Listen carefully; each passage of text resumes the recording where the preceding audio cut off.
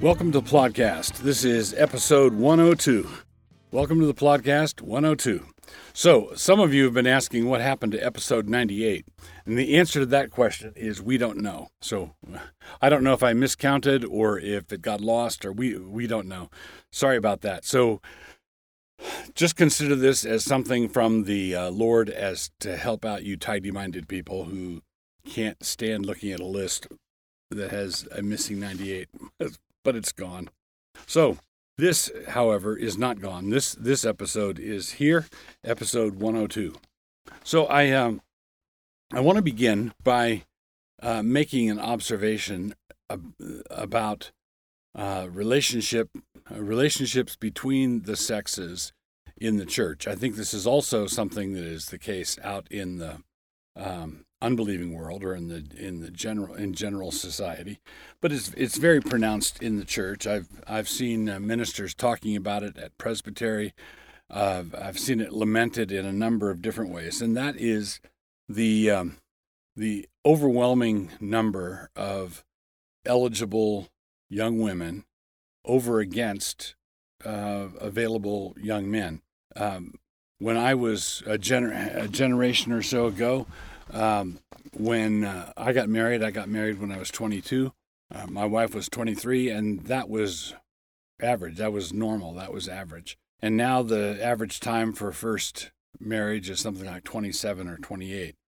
Marriage is being postponed, and in the church, quite a number of young women are being left high-centered. They're not, they're hanging out. They got through college and they've got a career going, not necessarily because they're career-minded, but because you have to do something in the meantime. And what are we going to do? I would like to offer an observation. It's not so much a solution. It's not like there's a switch on the wall, which if one of us just walked over and flipped the switch, it would fix the problem. This is a much broader problem than that. It doesn't admit of simple solutions, but I want to make a few comments about where we generally look. In the church, what happens is if someone were to point out that this is a big church and there are over 50 young women who are past college who would love to get married and nobody's coming around and no young men are showing interest, etc. So that's a problem. I would say, obviously, that's a problem. That's certainly a problem. But part of the problem, I would suggest, is where we instinctively feel the problem must be.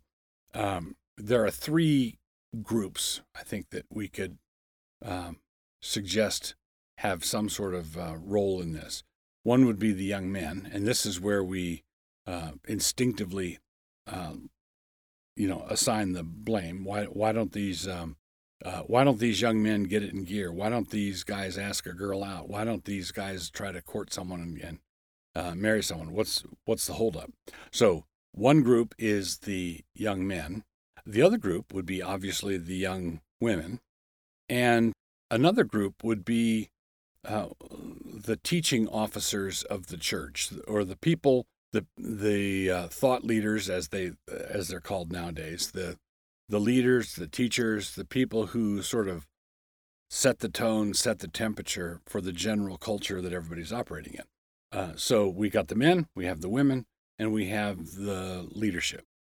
Now, it seems to me that if we've got this problem and our first reaction to the problem is to turn around to the men and kick them in the teeth, this might not so much be the solution to our problem, to rail at the young men saying, why don't you get your act together, so much as it might be a manifestation of what the actual problem is. Right? So what do I mean? What do I mean by that? Well, I mean that the when you want to encourage young men to marry, you ought not to be simultaneously discouraging the young men. You ought not to be blaming them for everything, piling up on them. So what do we do? It seems to me that let me take those three groups that I just outlined. and we'll call for simplicity's sake. I'm using a mercenary illustration. Don't everybody cool it. Just an illustration. But basically, we have the buyers, the men who are going to take the initiative. We have the product, the women, and we have the sellers, the people who are running the store. Okay? Like I said, just an illustration. But let's say we had a grocery store, and all of a sudden, for some reason, nobody is buying the oranges, right? Nobody is buying the oranges. They used to buy the oranges. The oranges used to be very popular, but now nobody's buying the oranges anymore. Our reflex action now, currently, is to blame the non-orange buyers. Hey, you people out there, you purchasers, you grocery shoppers, you used to buy oranges, now you're not buying oranges. We think you have a spiritual problem. So we critique, attack, analyze the non-orange buyers. But the problem could be in the two other places, right? The oranges might not be as good as they used to be. That's one possibility. Or another possibility is the people running the grocery store may have decided to price the oranges right out of the market. They raised the price of an orange to $10 an orange. And all of a sudden people said, well, it's an orange is nice, but it's not worth that.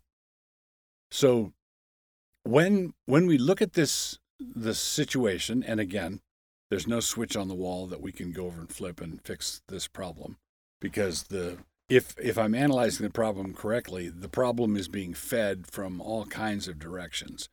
But we have the men who are not marrying the women. We have the women who would like to be married, the women who would like to be courted and married. And we have the leadership of the church haranguing the men for not marrying the women. And sometimes haranguing the women for not being content with being single. They are being told that this is that being unmarried is being single. Singleness is a gift. It's a calling, etc. Well, no, for most people it's an affliction, and it's an affliction because something is wrong. It's not. Of course, the Apostle Paul was gifted with celibacy, but that is an unusual situation. If someone's not gifted with celibacy, then being involuntarily single is an affliction, not a gift. Now, of course, it's an affliction from the hand of God, and we must receive it from the hand of God, and we must respond to it like Christians. However, it's an affliction. Now, when we look at this situation, we're only telling the men to step up their game. And telling the men to step up their game doesn't seem to be working at all. Perhaps we ought to tell the leaders, our Christian leaders, to step up their game and have them start teaching on marriage and attraction and courtship in a more biblical fashion that's not that doesn't resort in the first instance and the second and the third to blame the male reflex action. So we should look to those who are creating the climate in the church. And then we ought to also look at the women and say, do you have any unrealistic expectations? Have you priced yourself out of the market? Basically, what we need to come to grips with is the fact that it might not be the case that men are being losers. It might be the case that the men are on strike, and they're on strike because they would like management to consider changing a few things. So just free information, just a thought. Oh, whether we will be God. So, Plodcast 102, we come to our hamartiology section.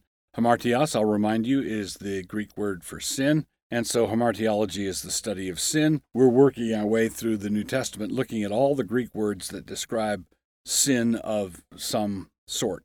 So, the word apitheo relates to unbelief and disobedience both. Unbelief and disobedience both. It's important for us as classical Protestants to distinguish them But it's equally important for us to refuse to separate them. Far too many tight Protestants, and I distinguish tight Protestants from high Protestants, zealous for what they believe to be the truth, are willing to sacrifice sola scriptura on the altar of sola fide. But of course, God doesn't want that, and he doesn't want it to go the other way either. The relationship of faith and obedience, and also of unbelief and disobedience, is less like the relationship of ham and eggs or salt and pepper than it is like the relationship of height to breadth. If it is heresy to think so, then a lot of the Bible translators need to be brought up on charges. In the Authorized Version, in the King James, Apitheo is rendered as believed not. Okay? Apitheo is rendered as believed not. Here are a battery of verses. He that believeth on the Son hath everlasting life, and he that believeth not the Son shall not see life, but the wrath of God abideth on him. That's John 3:36. But the Jews which believed not, there it is, moved with envy, took unto them certain lewd fellows of the baser sort, and gathered a company, and set all the city on an uproar, and assaulted the house of Jason, and sought to bring them out to the people. That's Acts 17:5. But when divers were hardened, and believed not, but spake evil of that way before the multitude, he departed from them, and separated the disciples, disputing daily in the school of one Tyrannus. That's Acts 19:9. Paul went and taught in the hall of Tyrannus because various Jews were hardened and believed not. In Romans 11:30 and 31, it says, For as ye in times past have not believed God, yet have now obtained mercy through their unbelief, even so have these also now not believed, that through your mercy they also may obtain mercy. Okay? There's two instances of it in that passage. Romans 15:31, that I may be delivered from them that do not believe in Judea, and that my service which I have for Jerusalem may be accepted for the saints, of the saints. That's Romans 15:31. And to whom sware he that they should not enter into his rest, but to them that believed not. Hebrews 3:18. And then in Hebrews 11:31, by faith the harlot Rahab perished not with them that believed not, when she had received the spies with peace. So, there you have it. Lack of assent to propositions, right? No, the same word is rendered as disobedient. It's the same word, apitheo. But to Israel he saith, All day long I have stretched forth my hands unto a disobedient and gainsaying people. Romans 10:21. Unto you, therefore, which believe he is precious, but unto them which be disobedient, the stone which the builders disallowed, the same is made the head of the corner, and a stone of stumbling and a rock of offense, even to them which stumble at the word, being disobedient, there it is, whereunto also they were appointed. That's 1 Peter 2:7 and 8. Which sometime were disobedient, when once the longsuffering of God waited in the days of Noah, while the ark was a preparing, wherein few, that is, 8 souls, were saved by water. That's 1 Peter 3:20, which sometime were disobedient. So, and some other scoundrel translated it as obey not. But unto them that are but unto them that are contentious and do not obey the truth, but obey unrighteousness, indignation, and wrath. 1 Peter 3:1. Likewise, ye wives, be in subjection to your own husbands, that if any obey not the word, they also may, without the word, be won by the conversation of their wives. Then in 1 Peter 4:17, For the time is come that judgment must begin at the house of God, and if it first begin at us, what shall the end be of them that obey not the gospel of God? So this last rendering is especially troubling because everyone knows you can't obey or disobey the gospel, right? You have to think thoughts about it, and that's it, correct? Well, no. But then in the nick of time, our translators veered back into propositionalist orthodoxy, and the word is rendered as unbelieving. But the unbelieving Jews stirred up the Gentiles, and made their minds evil affected against the brethren. So, we live in troubled times, and so I should note for the record that some of my comments above are facetious, but not all of them. Obey not and believe not are, in Greek, frequently the same word. God don't never change. So my book review for episode 102 in episode 102 of the Plodcast is a small book called The Universe According to G.K. Chesterton. It's a compilation of quotes by Dale Ahlquist, who has done a number of things that are Chesterton related. This is a marvelous little book. Right? It's a marvelous little book. This is because Chesterton, when you're reading Chesterton in his in the way he presents himself to be read, like one of his books, say Orthodoxy or The Everlasting Man, you run across regularly. You run across quintessential Chestertonian aphorisms. But in books of quotations, when people take the trouble to go through Chesterton's writings and gather up all the hot quotes, gather up all the notable quotables, what you have is basically a little shoebox full of diamonds. Chesterton is quotable, and he's memorable and quotable when you're reading just regular books by him. But when you read anthologies of his quotations, it's just really a first-rate experience. You're seeing Chesterton consistently at his best. If you've never read a collection of his quotations, this is a good one to begin with. It's short, pithy. It's also illustrated with a number of Chesterton's own drawings. Chesterton was an artist who loved to doodle, and a number of his pictures are all the way through this. So Dale Ahlquist compiled The Universe According to G.K. Chesterton. Really good stuff.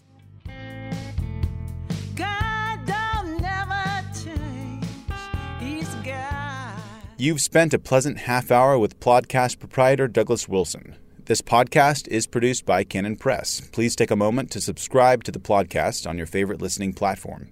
To hear more from Doug, please visit canonpress.com.